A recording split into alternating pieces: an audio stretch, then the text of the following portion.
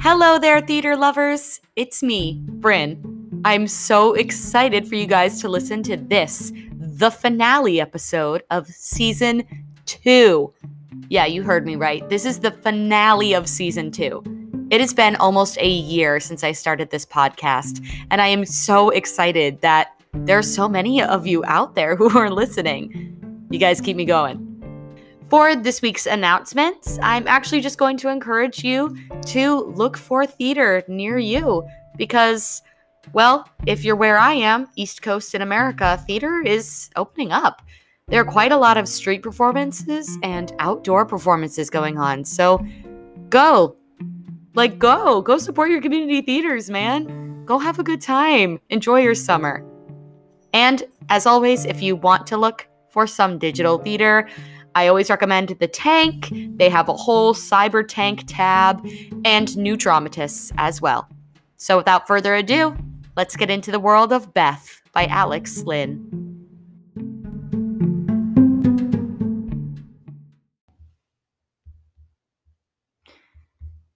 Alex Lin, she, her, is an award-nominated Asian American playwright, screenwriter, and journalist.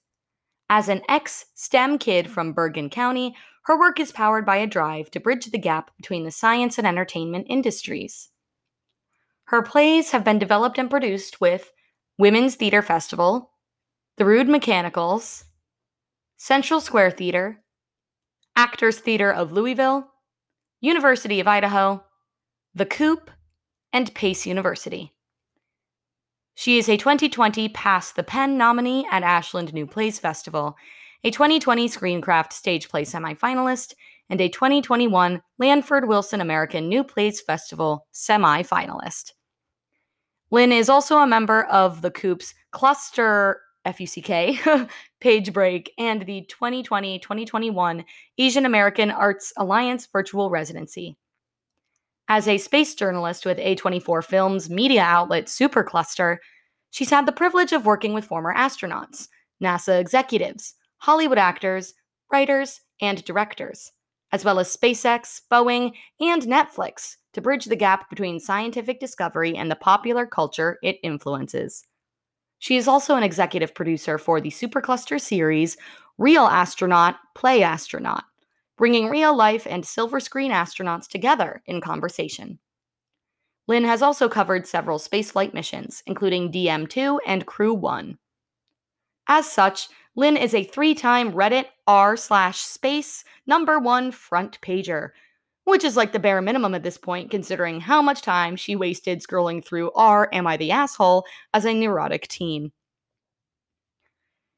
Here is a short summary of Beth from New Play Exchange.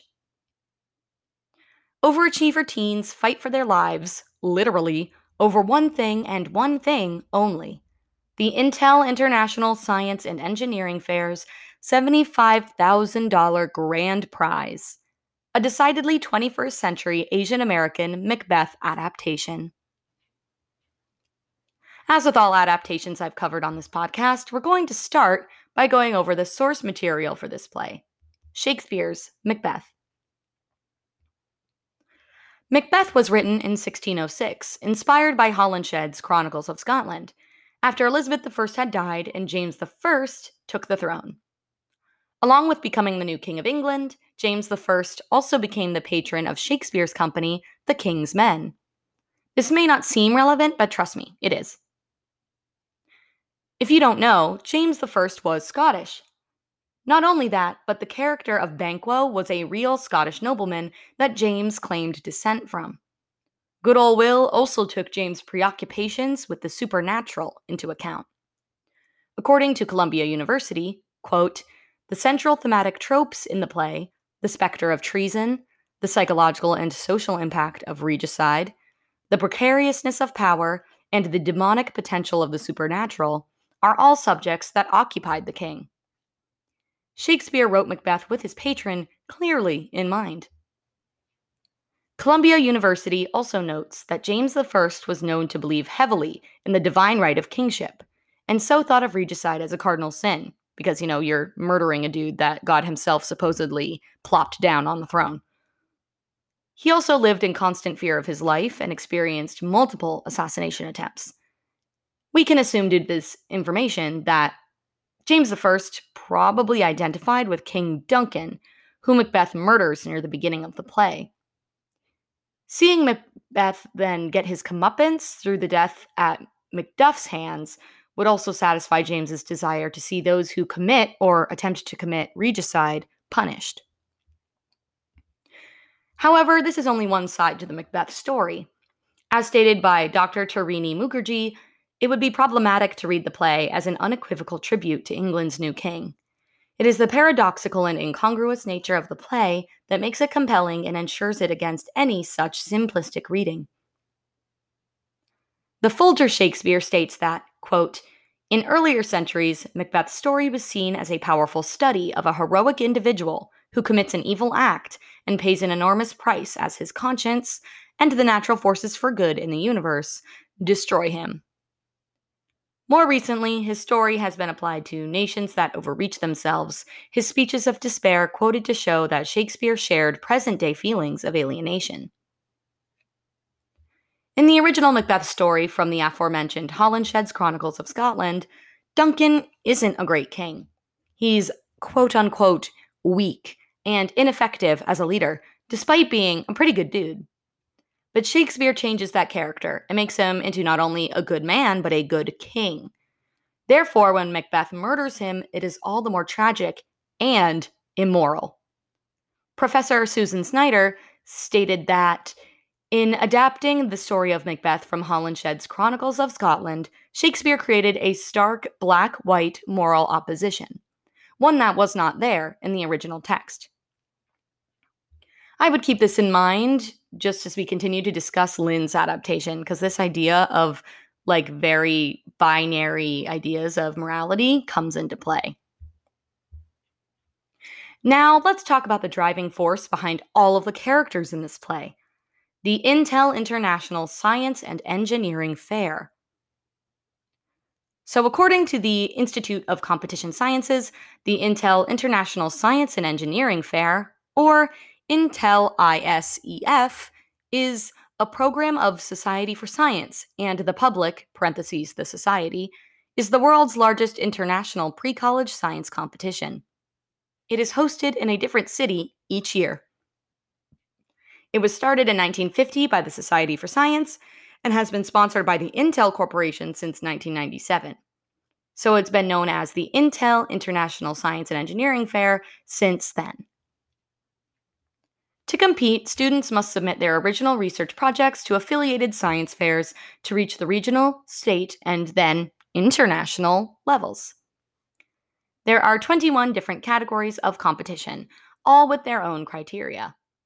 There are the categories that we would normally think of for science fairs and competitions, such as chemistry, microbiology, and physics and astronomy, as well as categories that you probably wouldn't think of unless you were a STEM student, such as embedded systems, biomedical engineering, and straight up just math, which is not something I would have realized could be a category for a science fair, but yeah.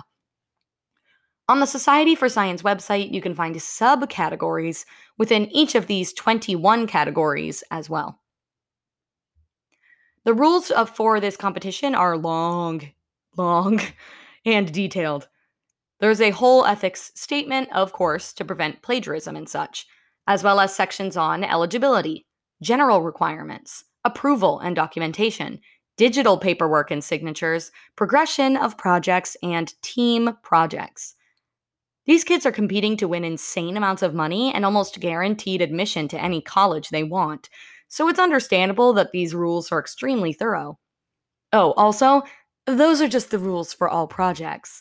There are multiple other rules documents depending on what type of project you are completing. Yeah, lots of rules.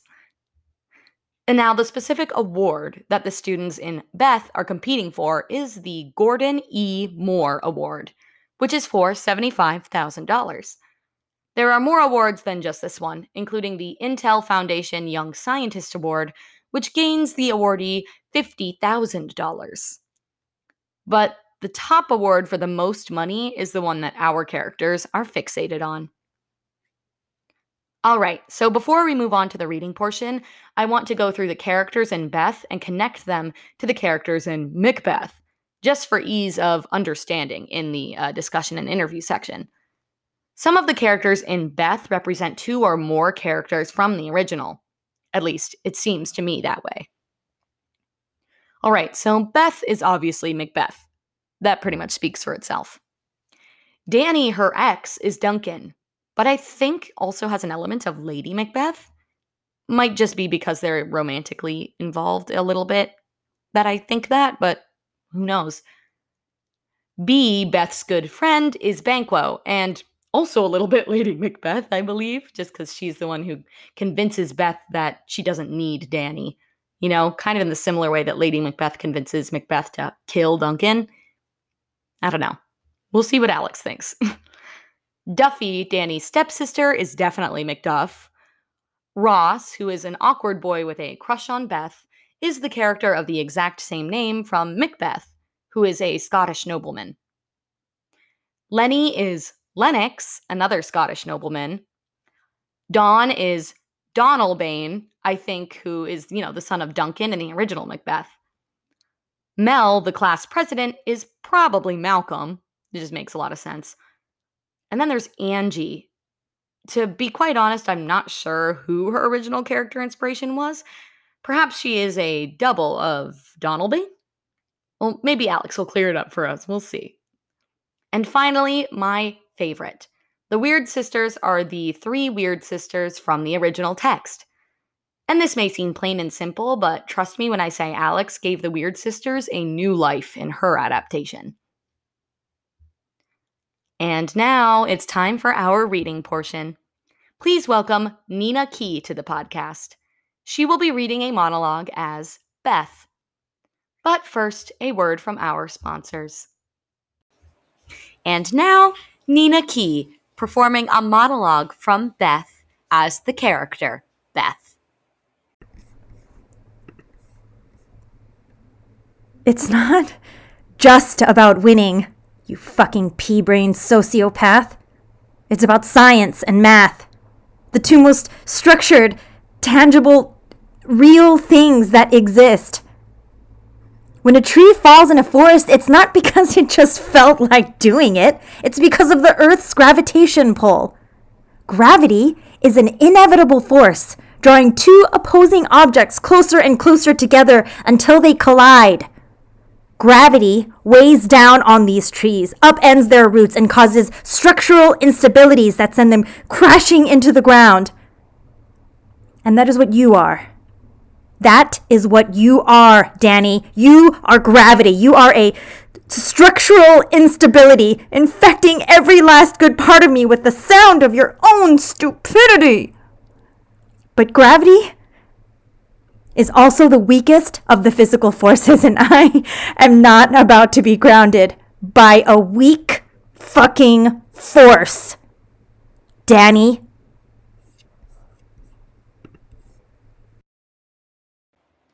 Thank you so much, Nina, for that chilling performance.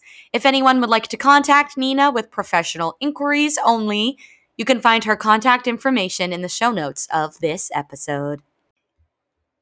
And now I'd love to welcome the playwright herself, Alex Lin. I'm so excited to have her here with us today.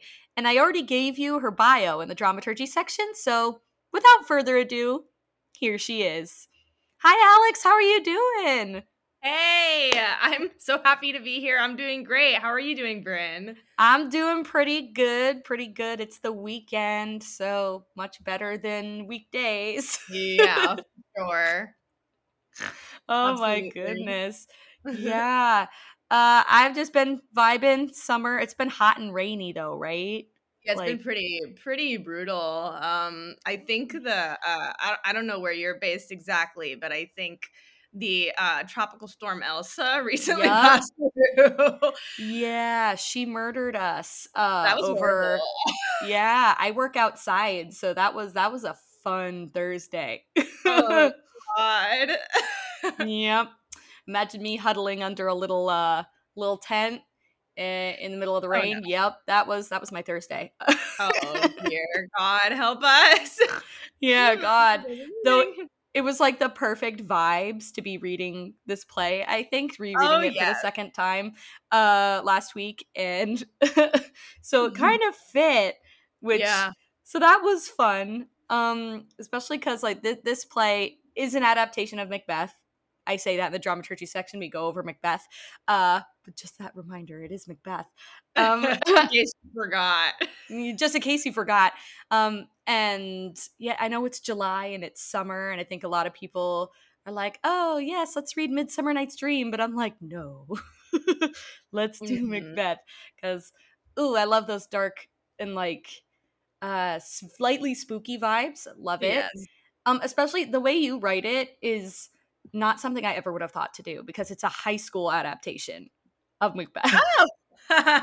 Yeah, and I just wanted to know what inspired you to write a high school adaptation of Yeah. Macbeth, of all Shakespeare plays. I have to be honest, it did come from another high school adaptation that does exist by Mhm. G.Hay Park, Peerless. And it was one of the first plays I read where I actually felt like, oh my God, I know who these people are, and they're me. Oh. They're exactly how I was in high school. Mm.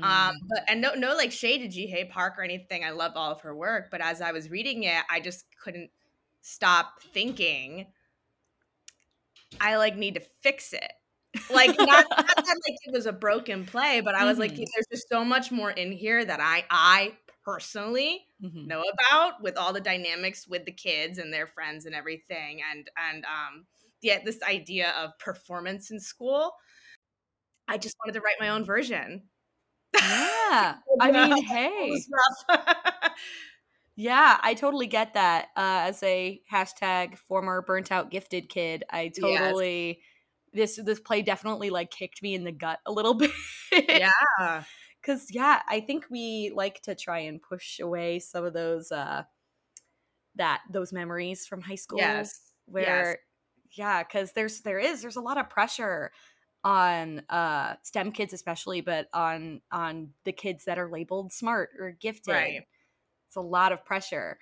And this Right. play did it reminded me of that, but in like a gut punchy, like really interesting, not traumatic way. Right. Yes. And it's something I wanted to focus on with this adaptation in particular, because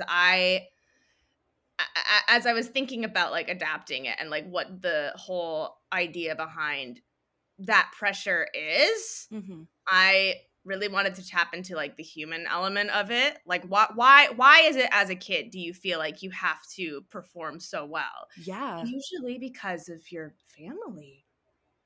Yeah. It's just that very, like, deep-rooted, like, "God, I have to make something of myself, and my family did Mhm. so much for me and sacrificed so much for me. I the least I could do is at least, be successful and make money." I mean, Mhm. it's the ultimate lie of capitalism, really. Oh, But, yes. yeah, so that's what I went into this adaptation with.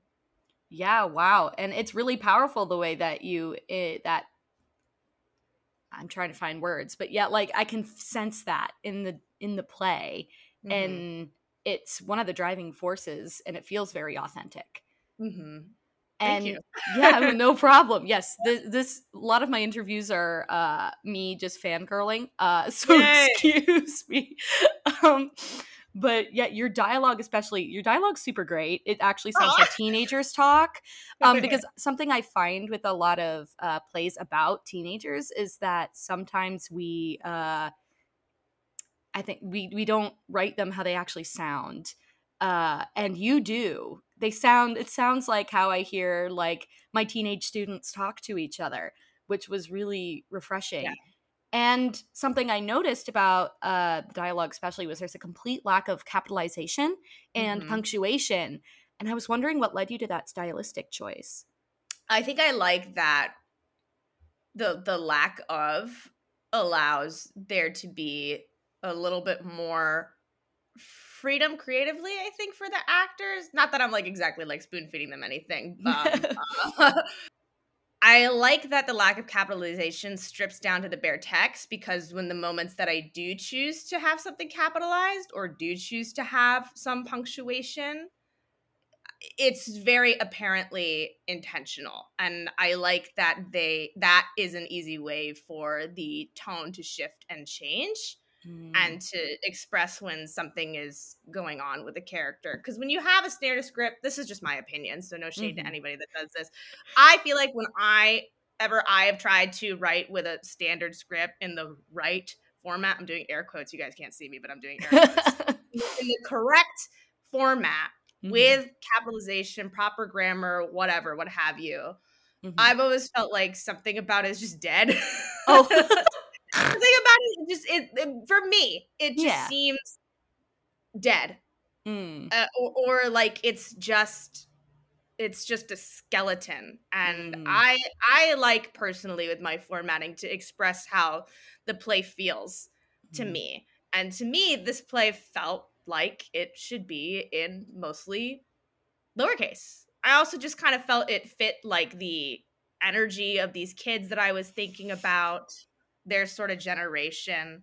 Very popular to just not have any punctuation and just do everything in lowercase. So it felt stylistically like that is what the play needed.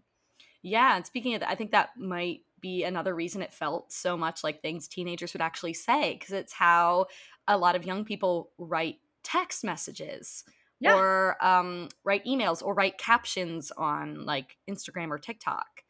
Yeah. I didn't even realize that until you mentioned that, but you're right. Yeah. I think that contributes a lot to the tone in a very effective way. I have tumblr.com to thank for that.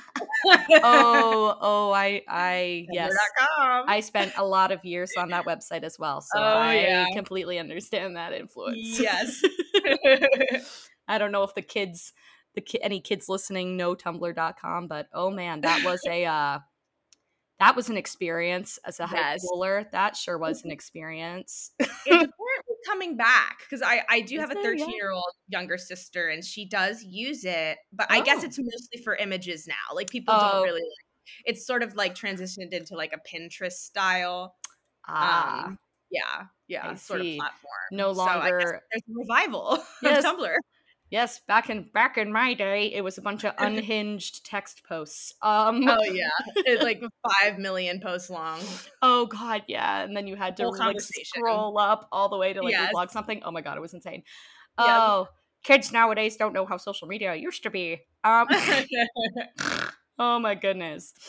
I really love the moments in this play when I could tell you found an idea in the inspiration text especially, and you wanted to expand upon it, and then you did. And I was in love with the witches, the weird sisters. Yes. I love them so much. I love them in the original text, and I'm always so sad that they only have like 3 scenes, maybe, I think. But you pulled them in a lot more, and I think it helped with the atmosphere. Number one, and number two, it gave the play like a sort of narrator type thing. I don't know, I think it was a really interesting way to incorporate the characters in a way that also contributed to structure, I think, if that makes sense. Yes. I'm rambling. It's okay. I love it. But these ideas, like the witches, were those ideas something you went into the first draft with, or were they things that you like kind of discovered as you were creating that first draft? I think truly the witches in particular was something that I started with, because even when reading Peerless, I obviously I was happy that the 2 twins are Asian American. That thrilled me. But I also just thought about my own high school, which was, I think when I went there anyway, it was something around like 40% Asian. Wow. It was really, really, really heavily Asian, which is not super common in the area that I'm from. And I think it's because it was a magnet school and it pulled kids from all around the county. And, like there is like the stereotype that honestly, in my experiences, have some truth with it, where Asian American families will like push their children to, succeed academically. So there were a lot of Asian kids in my school. but like we weren't a monolith, Yeah. we were all extremely different. Like there was like the Bible Asian, there was like the goth Asian, the e-girl Asian, the math Asian, lacrosse Asian, jock Asian, like because we're people, Well, yeah. and we all like different things, Mm-hmm. So the witches in particular, I really wanted to show the diversity of personality in the Asian American community. It's funny to me that is like a radical thing that Yeah. is not like done super often, but I'm glad that more people are doing it. Yeah. Suffice to say, the witches were an idea for me, like even before I really figured out a lot of the other characters, to be honest with you. Yeah. Yeah. Well, yeah, I guess it makes sense because of how they kind of tie things together and narrate Yeah. almost. That kind of Yeah. makes sense. Yeah, and I love that because in the original text they're kind of like they talk over each other Yeah. and finish each other's sentences. They almost seem like a monolith, but yours Yeah. are very, especially you differentiate them in the list of characters at the beginning of the Mhm. show. You Yes. differentiate them in style and in personality already, and then we see that in their dialogue throughout. And I like that they're separate because Yeah. it's a more dynamic group if they're not all the same. Yeah, exactly. It gives some more flesh and bone Yes. to what really is like an ensemble Mm-hmm. role. The most productions of Macbeth I see anyway, the witches are very, very, very similar, which I think like adds to their creepiness. Like that's cool, but I personally felt there was more potential to play with them a little bit more in this world. Yeah, for sure. Yeah, they were one of my favorite parts of it, I think, just because I'm so glad. I I love them. yeah, no, like I love them. They were just so great, and they had this they had a spooky vibe, because they had things they would repeat, and they Hmm. always, you could tell they knew things, and of course the whole thing at the beginning where they're like cutting out rats' tongues and stuff, like yeah, Yes, yes. yeah, they're spooky for sure, but they're also kids when they like the one girl quotes Macbeth at the very beginning of the show, and she's like, Yes. "What are you talking about? What are you saying? Stop that. You're being Yes. weird." So they have that element of spookiness and like omniscientness almost, but they're also just kids, Yes. which is fantastic. Ugh, Yes. yes. Cool. And going on with they're just kids, I feel like a lot of people's like initial idea, if I said to them, high school adaptation of Macbeth, they would probably take out a lot of the violence, or they would Mhm. imagine a show where a lot of that drama is put in another way. But yours doesn't do that, and I actually really appreciated that because the Mhm. stakes are high and they stay high. Like I'm on the edge of my seat reading this play the entire time through however 100 pages I think it is approximately, and Mhm. I know that can be a difficult thing to approach writing violence in general, but writing violence between minors, between high schoolers, how did you approach Mhm. that? Well, I think high school is an inherently violent experience. Not to like knock high school or anything. I have many positive memories of high school, as I'm sure Mhm. many people do, but it is violent. Yeah. Not just like physically violent sometimes. I mean, you hear about like schoolyard fights and whatever, and Yeah. like stuff like that because kids are kids. Like they Yeah. don't know how to regulate themselves yet. But No. I mean, going off of regulation, it's also emotionally violent. Yeah. It's socially incredibly violent. And I don't know, there's a reason there's the trope, like you go to therapy and the therapist is like, okay, like where is this root coming from? And you have the trope of the person saying, oh, I just think those girls in high school, Yeah. those girls in high school mess me up. Mhm. I think it's like a traumatic experience, not to make light of the word trauma or anything, but Mhm.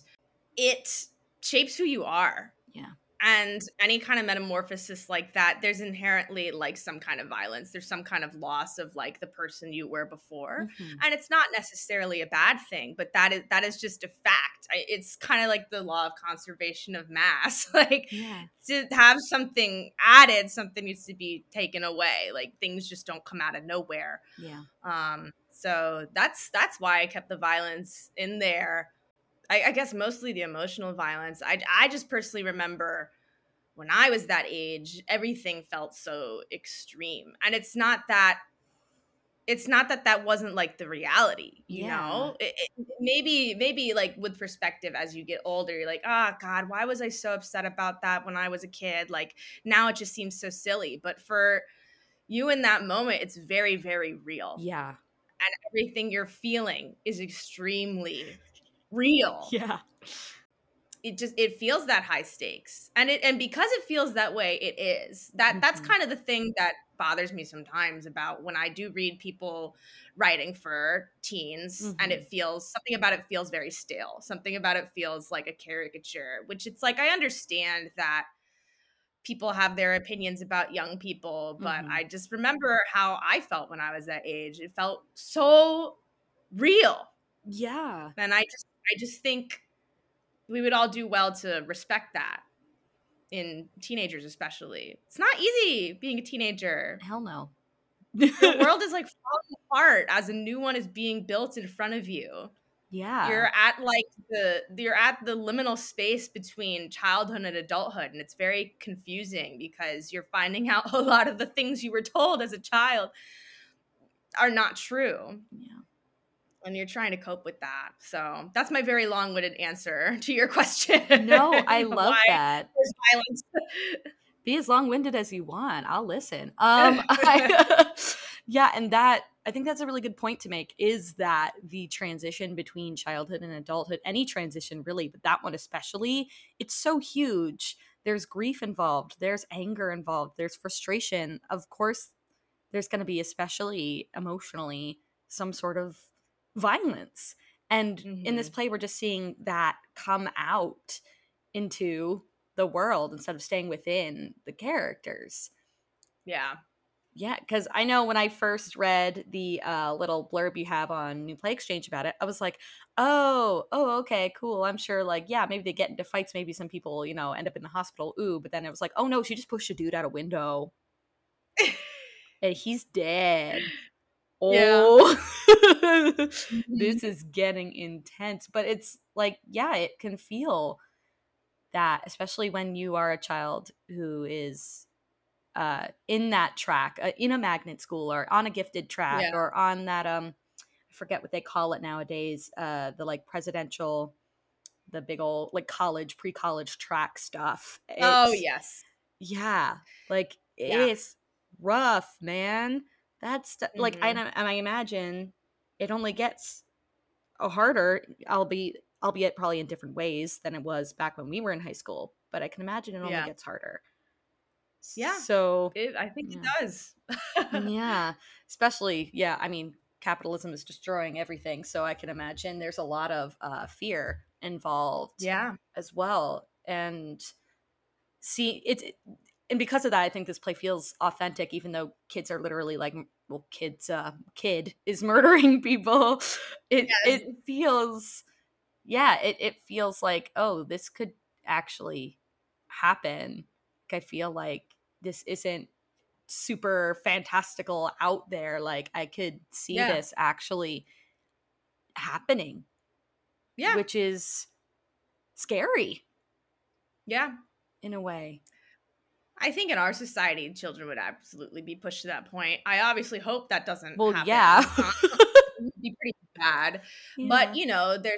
I can even just speak for my high school. There was such a pressure put on getting into a good college, especially in Ivy League. And of Yep. course, you have to do so much to be even considered at this point because so many people in droves are going to college now, and Mhm. everybody wants to go to the best one. There's Mhm. this scarcity mindset of there's only so many slots. Yeah. And I do want to say, especially when you are a non-white person, you are competing against everybody else in your demographic. Mhm. You don't have the luxury of being viewed as a neutral student. Yeah. You have to be better than every other Asian, or better than every other Black person, or better than every other Latinx person. Yeah. That's who you're competing against. So it's again this like just very toxic triangulation Yeah. of things that are happening. Yeah. But that's something I wanted to get into with this play. I mean, there was just so much competition between the Asian kids at our school to get into like Harvard or Yale, or even for Intel, because that's a real competition. Yep. Intel's a real competition. It's called Regeneron now. They got a new donor.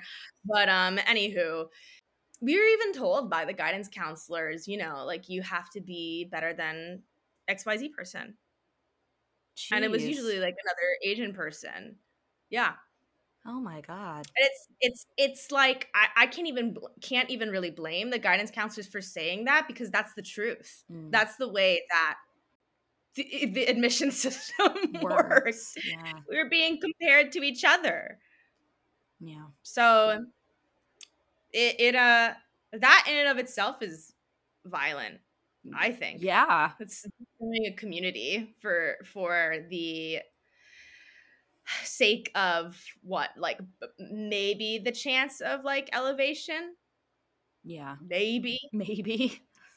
Yeah. Yeah.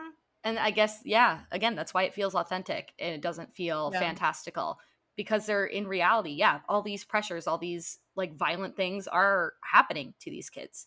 So and especially that the end scene or the second to last scene, the penultimate scene, where we see Beth and Duffy in the basement, and Beth is like basically about to just like set fire to the entire school.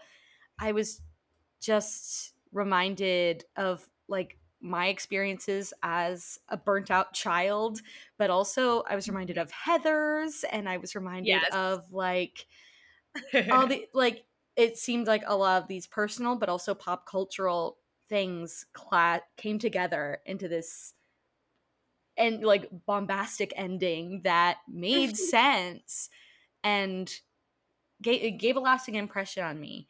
And that connection to Heather's too, I was like, kids like that. I know kids like that. And they like it for a reason. It's because it's the outer projection of the violence they feel is done to them emotionally. Exactly. I mean, everything really does feel life or death. I kind of get annoyed when people say that, but it is true. Yeah. Like, just because it's a cliche, like, it's like, yes, we get it. Like, it's life or death. It's life or death. Yeah, we get it. Theater is life or death. Why would we go to the theater? Blah, blah, blah, if it weren't so extreme. Yeah. Yada, yada, yada. But it, like, really is... It really is at that level when you're that age, and when there's so much pressure put upon you, and you're just realizing you're not a kid anymore, and you can't be a kid, and there's no going back. And it's almost like, I wish I could preserve that. And I think for some, the thought is, well, I'll just like destroy everything. Yeah. Then I'll just destroy everything, and then like I'll have that last like good memory of like of being young and like being on top of the world, and then I don't have to experience all of like the negative aspects of life that are surely to come. Yeah. And I also felt like Beth was at different points in the play, but especially at this moment, kind of grasping for control, because at that moment she's like, I won. It's like my party to do whatever I want with, and I want to blow everyone up. Yeah. And and I think that perhaps Duffy is seeing that and seeing it for what it is, which is kind of like a Beth needs help. Right. So, yeah. And all I can hope is that they both don't blow up in that basement, but we don't know, do we? No, I guess we don't. We don't know. Who knows? The director figured it out. That's their job, right? Yeah. It's not our job. Yeah, it's not my job. But, yeah, I think Duffy can see that this is a person who's never been able to make her own decisions. Yeah. And finally, now that she has the agency to, she doesn't actually really know what she wants. No. And it's kind of scary. So what is the thought she goes to? Well, I'll just destroy it. Yeah. Then I don't have to decide. Then I don't have to make the wrong choice, and people won't be angry at me, and I won't feel stupid.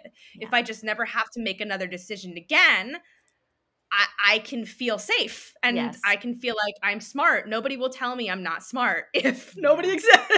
If nobody exists. Basically. If I don't, and if I can't make a mistake, Yes. Oh my gosh.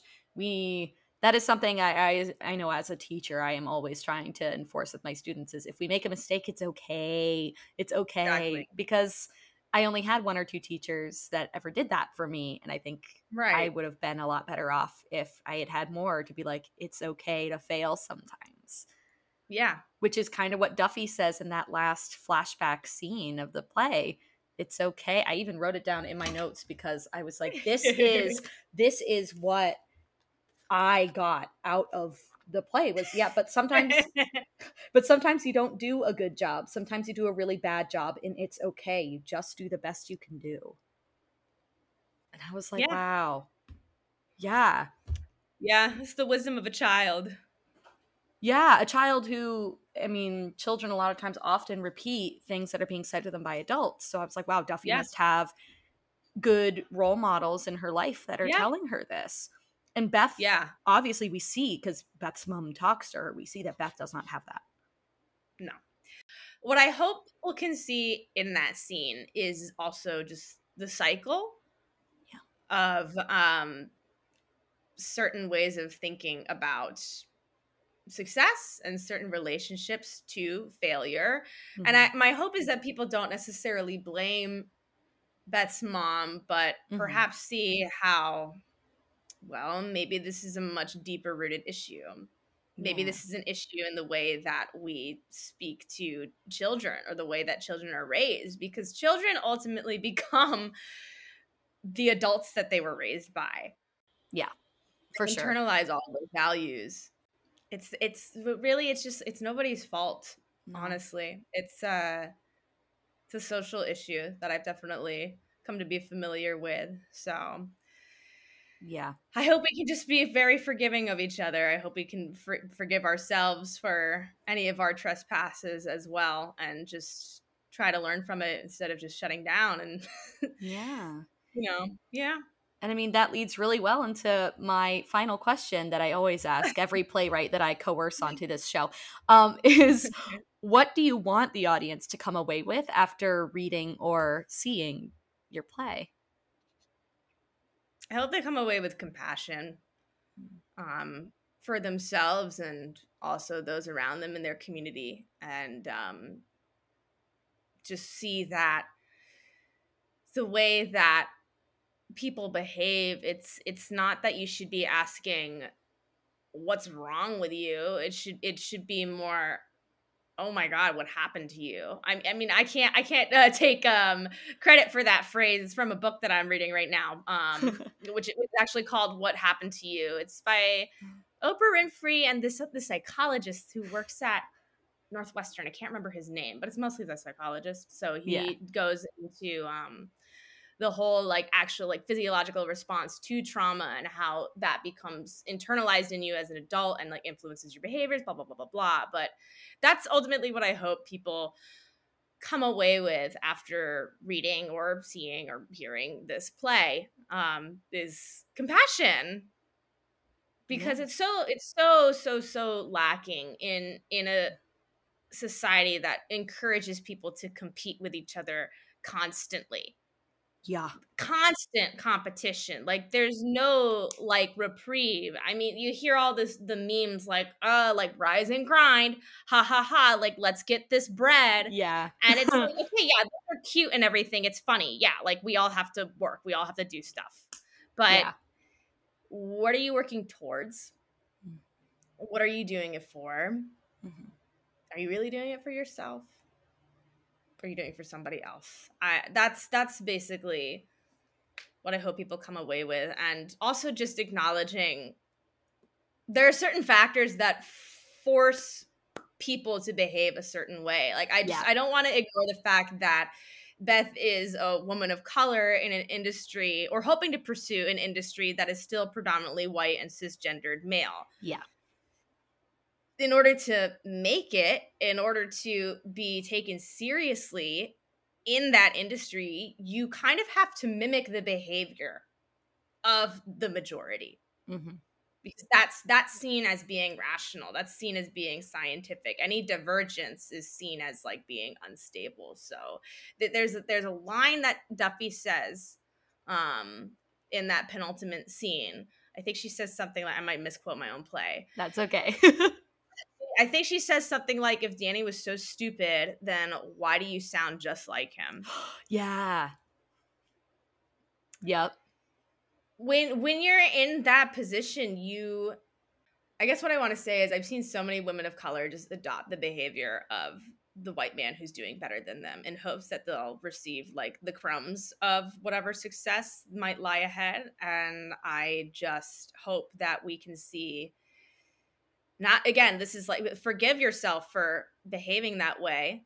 It's not your fault, but just think about what message you're sending to other people. You know? Yeah. That's all I have to say about that.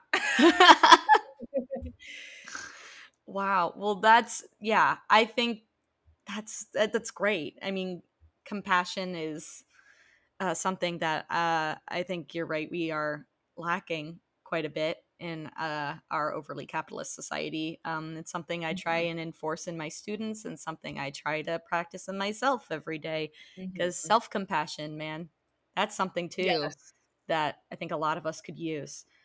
Yes. So yeah, guys, read the play. Well, thank you so much, Alex, for joining me here today. I had a fantastic time, and I learned a lot. I really did. I learned a lot about your play, but also just about the world. So if the listeners out there like want to find you and learn more about your work, because obviously they do now, where should they go and do that? Okay, so you can follow me on Instagram. My handle is Hemeling. It's my Mandarin name. I will spell it for you. Hemeeiling. Hemeling. You can also find me on New Play Exchange at Alex Lin. Most of my plays that I've been ready to share with the world are up there, and they are free to download and read at your whim, so go right on ahead. And I also have a website, alexandralinholden.com, that you can feel free to peruse in your free time. Yeah, Alex's website will be in the show notes of this episode, because that is probably a good place to find all of the other things. So if you guys just forget and you don't want to re-listen or something, then it is there for you. I'll just go, yeah. It is there for you. I put it there for you. Well, once again, thank you so much, Alex, for being here today, and thank all of you out there for listening. And if you want to contact me to recommend guests or plays I should talk about on the podcast, you can email me at theplaymatespodcast@gmail.com, or you can fill out our Google form on the podcast website, which is playmatespodcast.weebly.com. You can follow us on Instagram at PlaymatesPodcast to get consistent updates on the podcast. And there's a little link tree in the bio where you can see the website as well as my own personal website if for some reason you want to see that, and links to how you can support the podcast if you would like to. So feel free to just check those things out as well. And if you can, take a second to write a good review and rate the podcast 5 stars on Apple Podcasts. It really does mean a lot to me, but it also helps others to discover the podcast, because that's how Apple promotes things and stuff. Y'all know the drill. And so that's all for this episode and for season 2. So before I sign off, I just want to thank you guys out there for your continued listenership and for encouraging me to continue this podcast. I can't believe it's been a year? Like, it's been almost a year since it began. I will be taking a short break between now and September for the summer because I'm currently a full-time theater teacher, counselor person at a day camp, and my disabled ass is tired, so I'm going to take a little break for the summer and return in the fall. I'm hoping for a possible collab episode with another theater podcast, which I will keep a surprise, as either a bonus summer episode in August or more likely as an opener of season 3 on the first Friday in September, so be on the lookout for that. But finally, get out there and enjoy your summer. Theater's finally opening up, so go see a show if you can, relax, have fun, and I'll see you all in September. Bye for now.